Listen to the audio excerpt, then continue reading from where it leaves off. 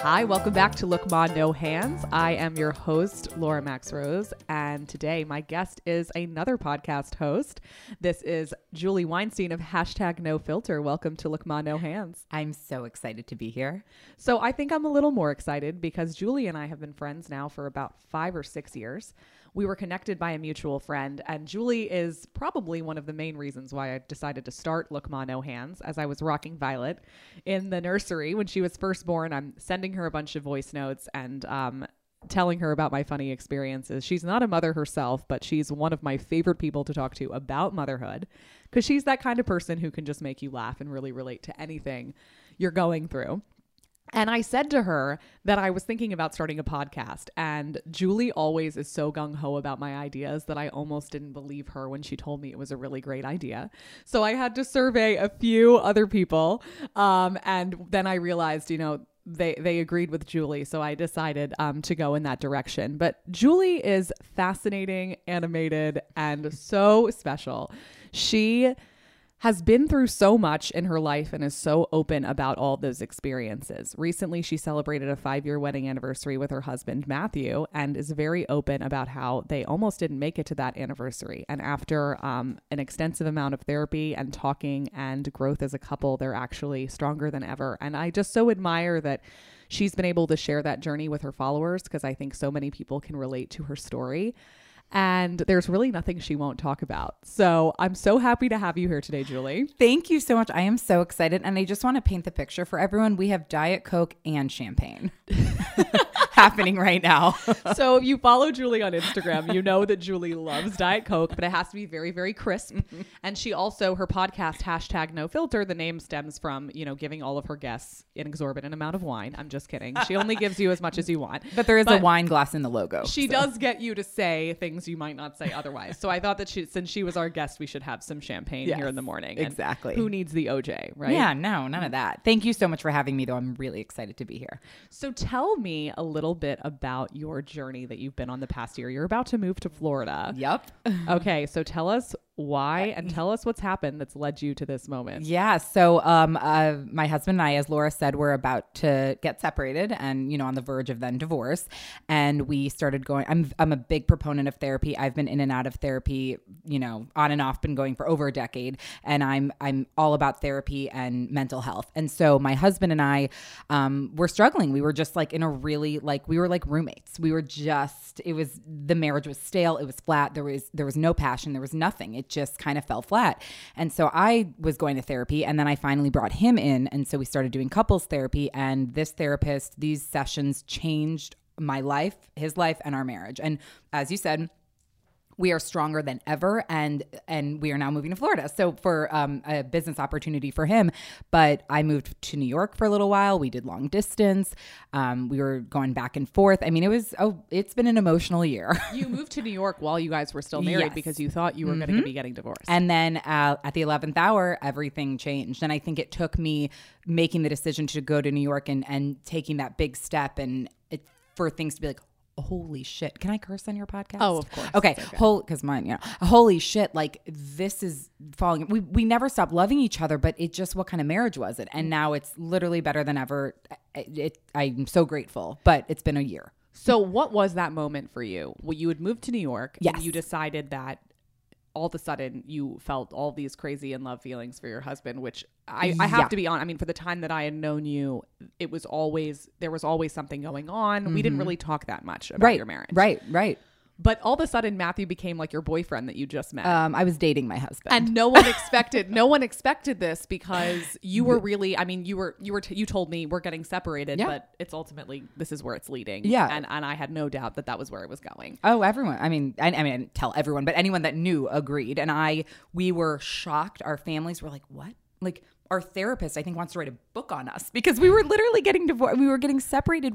I got an apartment in New York for a year lease. I still have the apartment. Does anyone want to go stay? Like it's been like the biggest like waste of money. No, it hasn't. It's all meant. It was so worth it. It was so worth it. But so it was 2.5 weeks before my lease was already signed, but I hadn't moved yet. And I remember the moment exactly. We were sitting on the couch. I don't even think I've said this on my podcast. We were sitting on the couch and I was looking at him and we were talking and something came over me and we were just starting to have this really great conversation from like our conversations in therapy. And I was like, oh my God, I can't lose him. And I think I like went over and like kissed him. Like, and we hadn't like, I'm not going to get into those details on your podcast because I know it's not about that, but like it was sexless for a while. Like there was not passion. And then this moment, like it all changed. It all in changed. A moment. Like, I mean, not in a moment. We did a lot of hard work, but in that moment I was like, oh my God, my husband. And then we were like, I was dating my husband. I was like, oh my God, this guy, like, wow. So you felt like maybe you needed that space, like to be in New York to and really get some perspective. Because I wasn't even fully in New York yet. So I think it was also just the realization like, oh my God, I might lose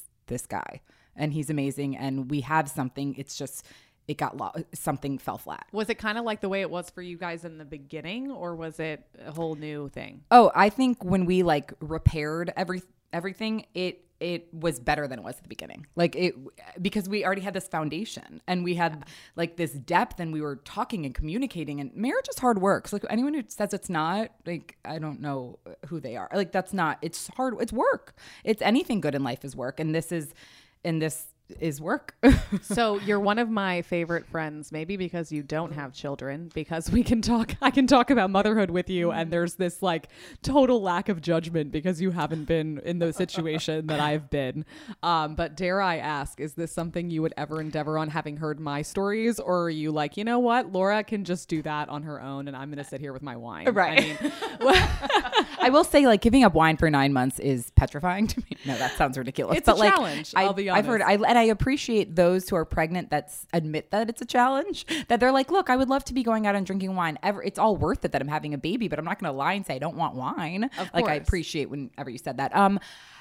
We'll see. Like, I definitely think now that we're going to be getting settled in Florida, it maybe is something we'll talk about. We're both really like, now that he's starting this new business, or he's working with his new company now, it's not the time. Like, we're not going to do it anytime soon. We might get a dog soon, but we'll see. Like, we love kids. I just don't know. Like, I still don't know. But I look to you and I'm like, you're this rock star mom. And I know you're gonna be like, no, you are this rock star mom. You have your hand, look, ma, no hand. I mean, you have your hands are full. You can't even use your hands, and you make it look kind of like amazing, like you do.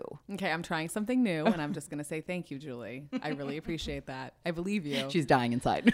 No, I'm so glad you just brought this up, because I have had this repeated experience these last few weeks where I've been with my 3-year-old daughter and someone has come up to me either in the carpool line or somewhere and given me a compliment. You look beautiful today, or I'm so excited about your podcast, or I don't know how you get your girls to school on time. I'm struggling so much with it. And I'll respond with, oh, come on, I look ridiculous every morning. Yep. Or, oh, are you kidding me? I did my makeup in the car. Or, yeah, it looks like I have everything together, but it's just smoke and mirrors. And I swore I would never do that in front of my kid, because I really do believe that like we can tell our children that they're beautiful all day long, but they are watching us and they're watching how we feel about ourselves. And it's this social nicety that doesn't make any sense. When somebody gives you a compliment, you tell them, that's always not true, right? It's almost rude. Some people think of it as rude. Yeah. And I know that's been built into my brain. Mm-hmm. I've watched my own mother do that. I've watched so many other women just deflect. And to say thank you, it's like your children will challenge you to be the best person that you can be. So my challenge to myself starting today, is that I'm just going to try to say I love thank that, you. but it's hard. Like, I don't know what it is. Why is that the case? Because I'm the same way. If someone's like, "Oh, your hair looks great," or "Oh, stop it," no, it you doesn't. went and got your hair done. It's like, well, yeah, I know. Yeah, Thank like you. Of course it looks great. Or like, "Oh my God, the best." Like, "Oh, did you lose some weight?" No. Oh my God, I'm the heaviest I've ever been. Like, literally, that's my, that's the response. And I don't know why we do that, but I might challenge myself to do that. Just say thank you, and just to say thank you and really take it in, because my daughter watches me every morning trying to get all of her stuff ready to go to school, and it's clearly a very big effort. And then she watches me tell somebody else that I hardly did anything, which isn't true. And I can only imagine, you know, the synapse in her brain just seeing like me doing this one thing. And she's only 3 years old. So there's the wonderful thing about children is that they're so resilient. So when we realize these things about ourselves as parents, every day is a new day. Yeah. I always say to Selma, you know, let's start over. How can we do this differently? There's going to be meltdowns. There's going to be times where we do things that we wish we'd done differently. Right. But, hey, okay, let's start over. What are we going to do differently this time? Right. So for me, it's like, okay, let's start over. It's not the end of the world. I love that. Let's start over. Let's start Pivot. over. Like Pivot. just Pivot. pivot's been a big thing that I'm like I bring up whenever it fits into a conversation. Wait, can I turn the mic on you because I think it's just the podcaster in me. Oh, and I I'm just so want to ask excited. you questions. Absolutely. So I'm so excited about this podcast and what you're doing, and I'm like your biggest fan and your husband's biggest fan, and I just think you guys like are just like the perfect little family. And I know, just say thank you. Thank you. No, anyway, so can you, like, I would love to hear, I'm not a mother, but I obviously am going to be listening to your podcast because I love you, but also because anything you talk about, and I've said this to you before, relating to motherhood, politics, and I'm not a huge political person, the way you write it and speak it is so articulate, and I'm interested in it, even though I'm not, do you know what I'm saying? Like, I'm not a mother, but I'm still interested in what you have to say about motherhood. So do you think non-mothers are going to be listening? Do you want non-mothers to listen? Like, I want to hear more about your podcast. Well, that's absolutely my hope. And my big concern with the title of my podcast and the tagline, which is Dispatches from the Front Lines of Motherhood, was that people who aren't mothers would be turned off and think that they can't listen. But then I thought about something that really affected me, which was there's an author, Glennon Doyle. At the time, she was Glennon Doyle Melton, and she's now very famous. And she had a blog called Momastery, which everyone read, everyone shared. You know what I'm talking about.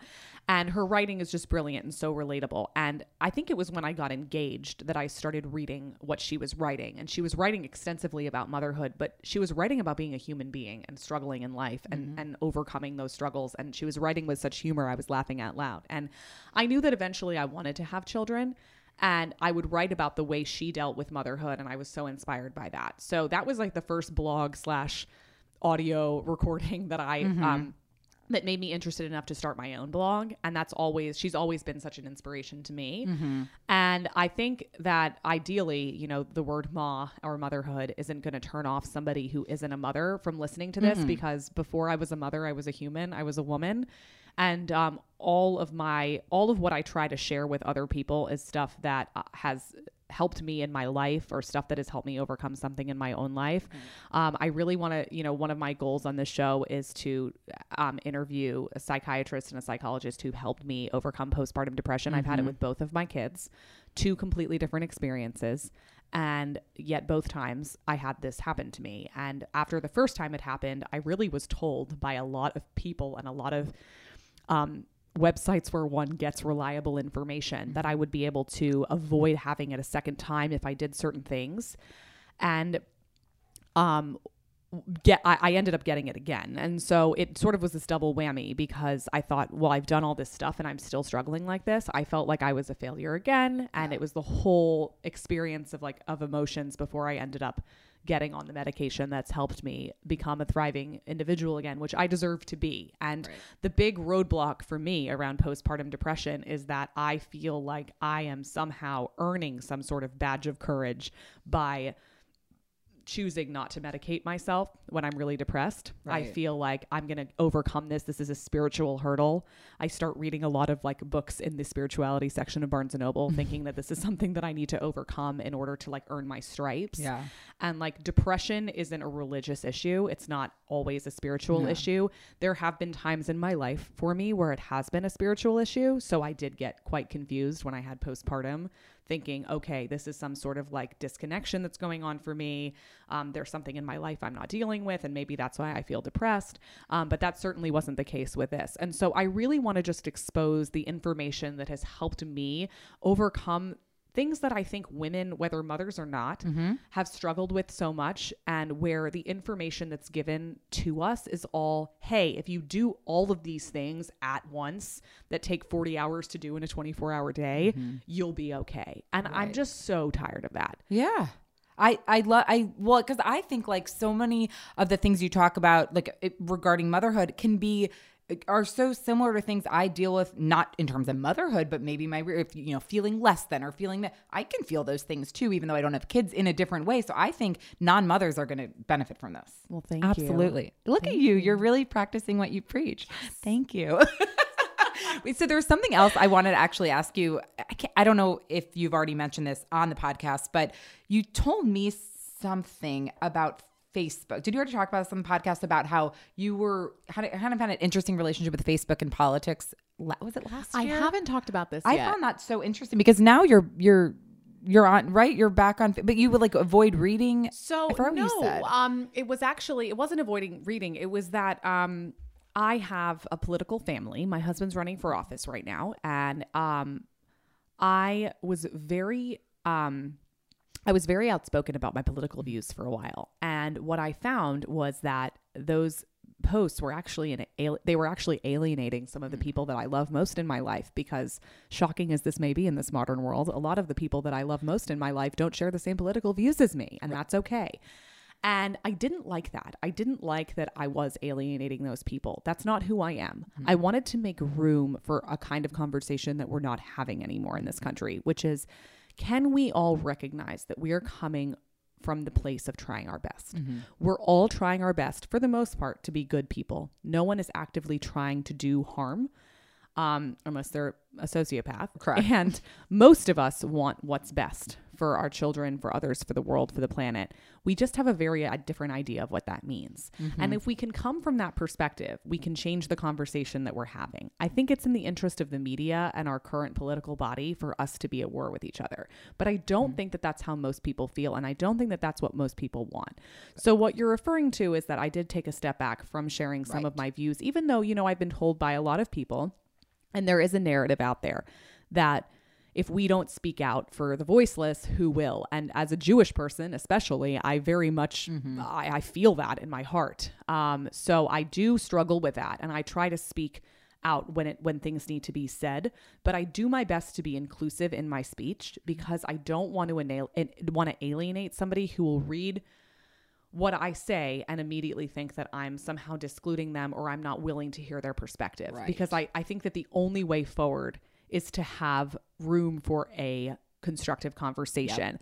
And so you were asking me this question. One of the reasons for starting this podcast, when people ask me what this podcast is about, I'll say it's about motherhood and politics and everything in between, is because I think politics and motherhood have a lot to do with each other. They certainly do in my life.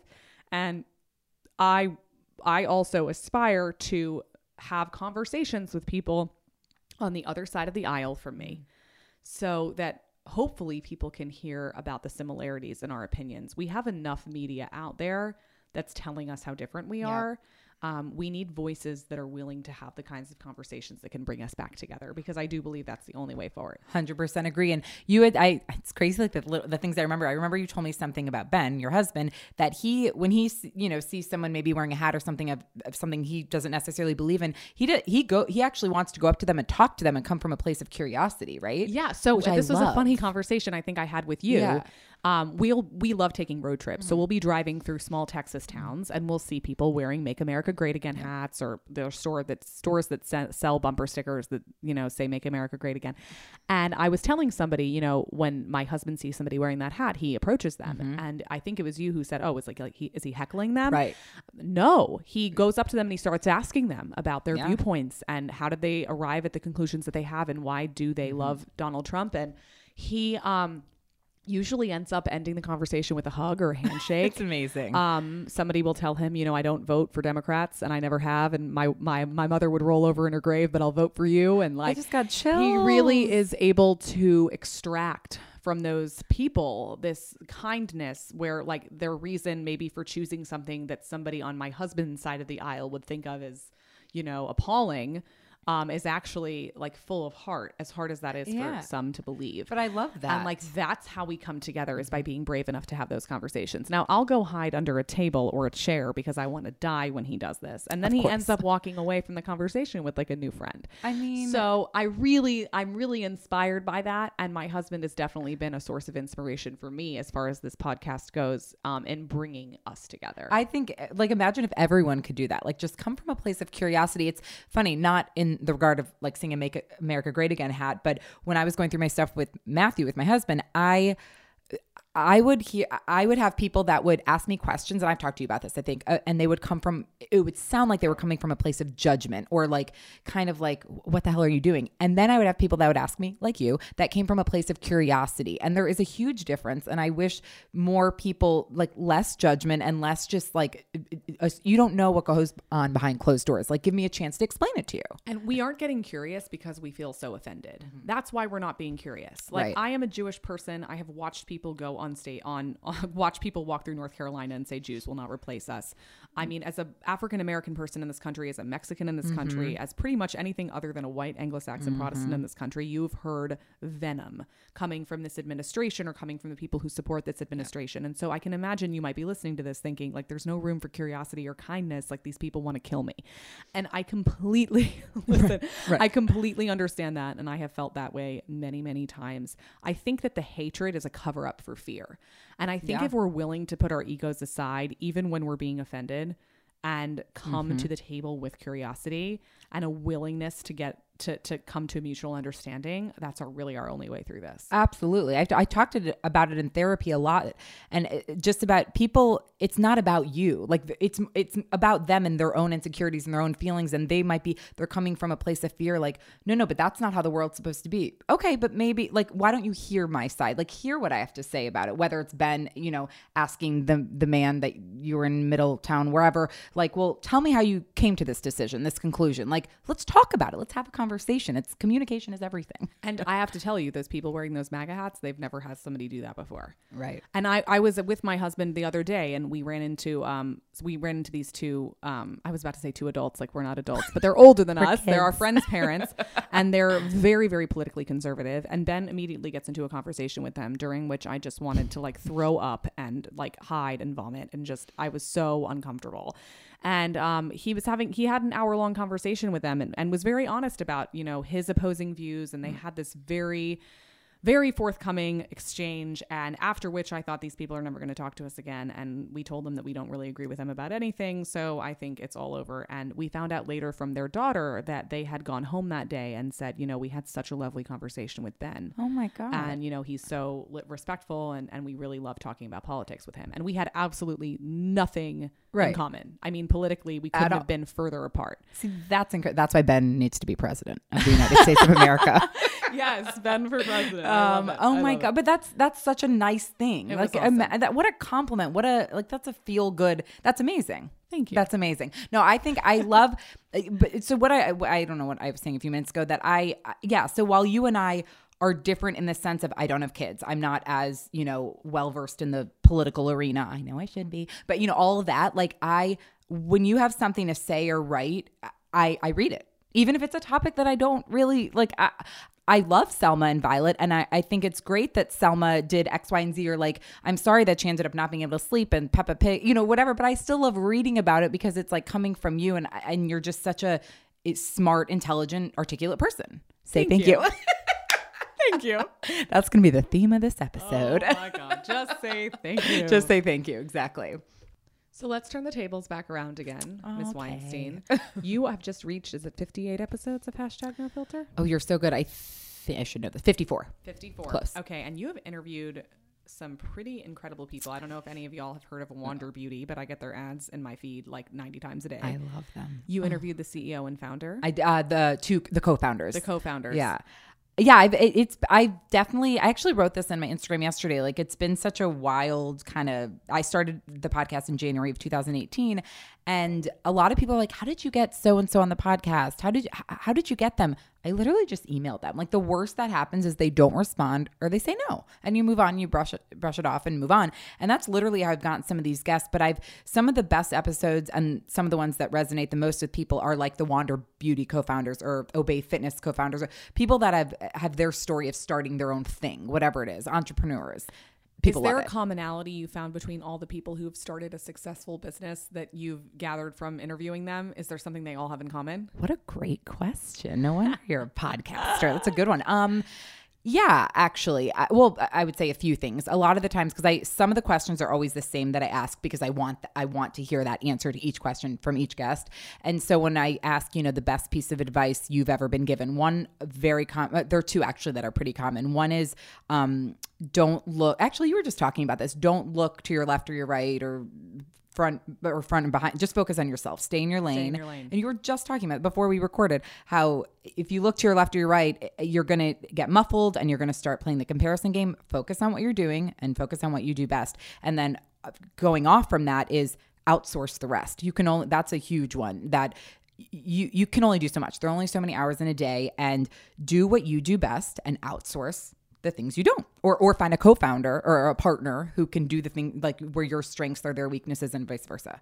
So that's something that outsourcing I think is super important. I've had a lot of projects in my day, but this is probably the one that all the projects have been building up to. Mm-hmm. And I've looked at it so much differently than everything else I've ever done. I've always been this like one man band for everything that I've done. And that's mostly been financial. I'm like 24 years old and I have one tiny salary job and I really want to do this or that. I'm going to do it all myself and figure out how to do it based off of YouTube. But as time has gone on, I find myself in this situation where I'm not going to be as good as at editing this as somebody who's a professional podcast editor is. So the only thing that I'm doing is I'm interviewing my guests. I'm finding my guests.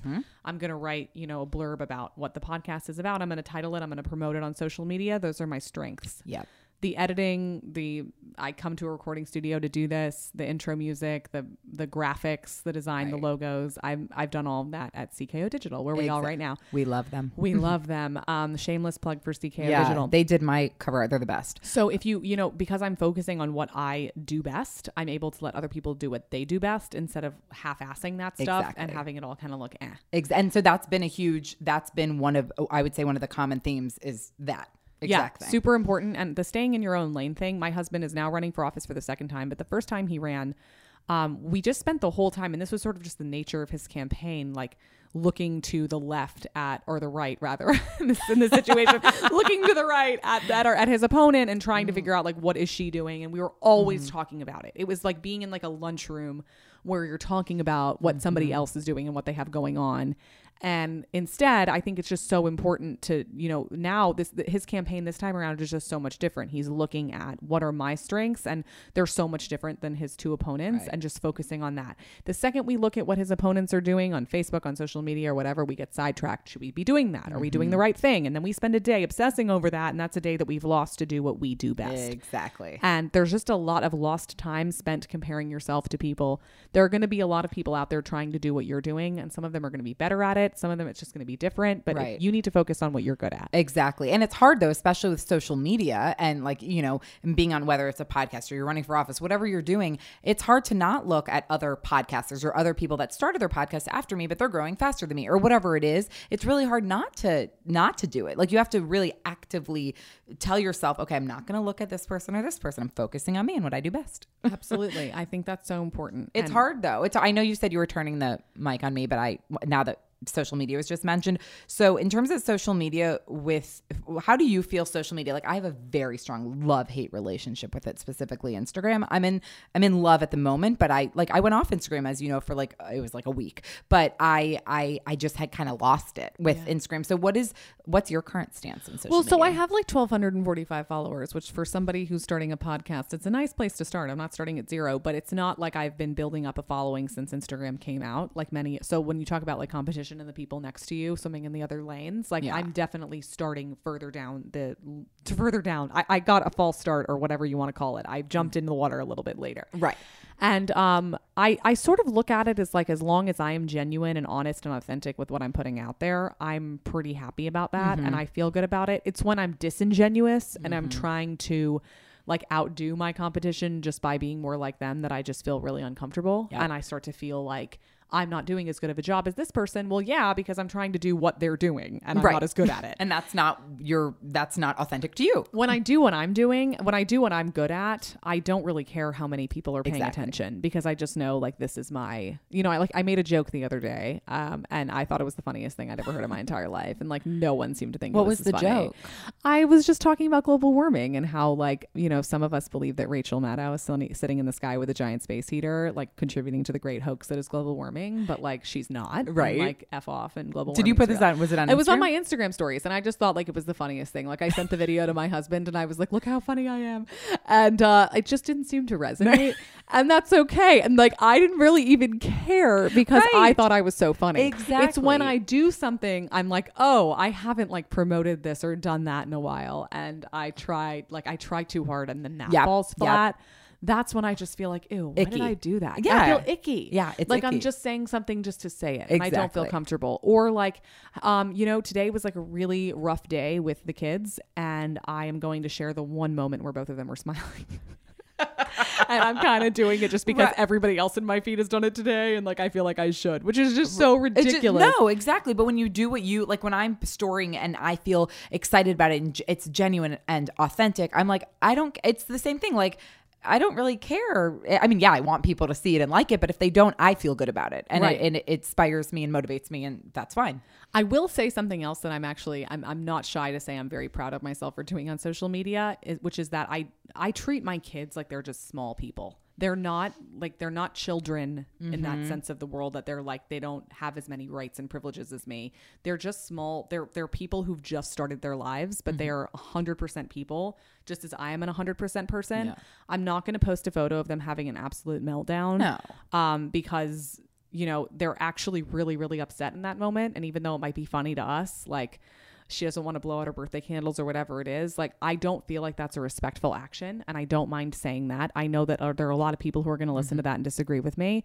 But my ultimate goal with Selma, sometimes I'll make a quip about like how she, really didn't like that we couldn't watch a 12th episode of Peppa, because that's funny. But I'm not going to post a picture of her like in the morning having a meltdown because she doesn't want to No. go to school. Because it's funny to me, like, Right. oh, here we are again. Like, she doesn't want to put on her pants, so she's going to scream for like 12 hours. Like, yes, it's funny to say that, but like, I think she's going to get older and she's going to see this stuff. And I think all of our kids are. And like, I want her to know that I respected her. She's a person Exactly. with feelings. In that moment, that was the most important thing to her in the entire world. And she trusted me with that meltdown. She doesn't have those kind of meltdowns with her teachers. She has them with Right. me. With you. Because she's safe with me. And I never want her not to feel safe with me. Exactly. And I never want her to go on some sort of social media platform and see that I've like exposed her in her most vulnerable moments, because it wasn't funny to her. It was at all. She was having a meltdown. And She to was her, having a that was meltdown. everything. And these are minor examples. I mean, I've But seen it's all much relative. more She's 3. extreme. Yeah. I mean, and it's just not, our kids aren't our pawns. They're their No. own people.